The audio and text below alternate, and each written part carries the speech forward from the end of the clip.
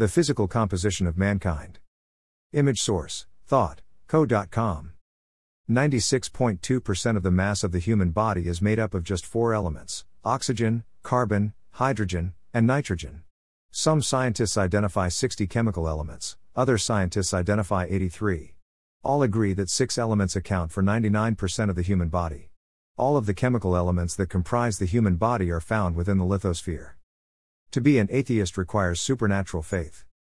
Scientists who subscribe to Darwin's theory of evolution generally accept the Big Bang theory. The James Webb Space Telescope has converted a growing number of scientists from the Big Bang theory to the obvious fact of intelligent design.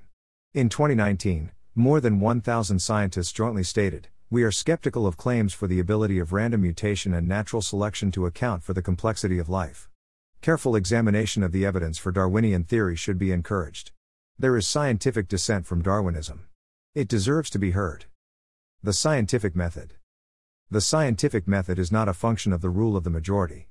Genuine science is not driven by consensus.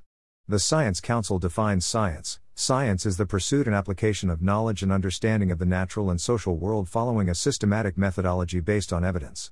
Scientific methodology includes objective observation, evidence, experiment and/or observation as benchmarks for testing hypotheses, inductive reasoning, repetition, critical analysis, verification and testing with peer review. Genuine science is a process. The universe is the evidence for creationism. Charles Darwin's theory of evolution is highly complex, depending on very long periods of time, and processes akin to the monkey typewriter theory. Our newfound knowledge of the universe through observations with the James Webb Space Telescope challenges the theory of evolution. Truth is simple. Occam's razor challenges scientific thinkers to discard unlikely explanations and to seek the simplest explanations. Galileo Galilei, Nicholas Copernicus, Isaac Newton, Blaise Pascal, Louis Pasteur, Max Planck, I think, therefore I am, René Descartes, Werner Heisenberg, and Benjamin Franklin all subscribed to the simplest explanations, and they all believed in the God of the Bible.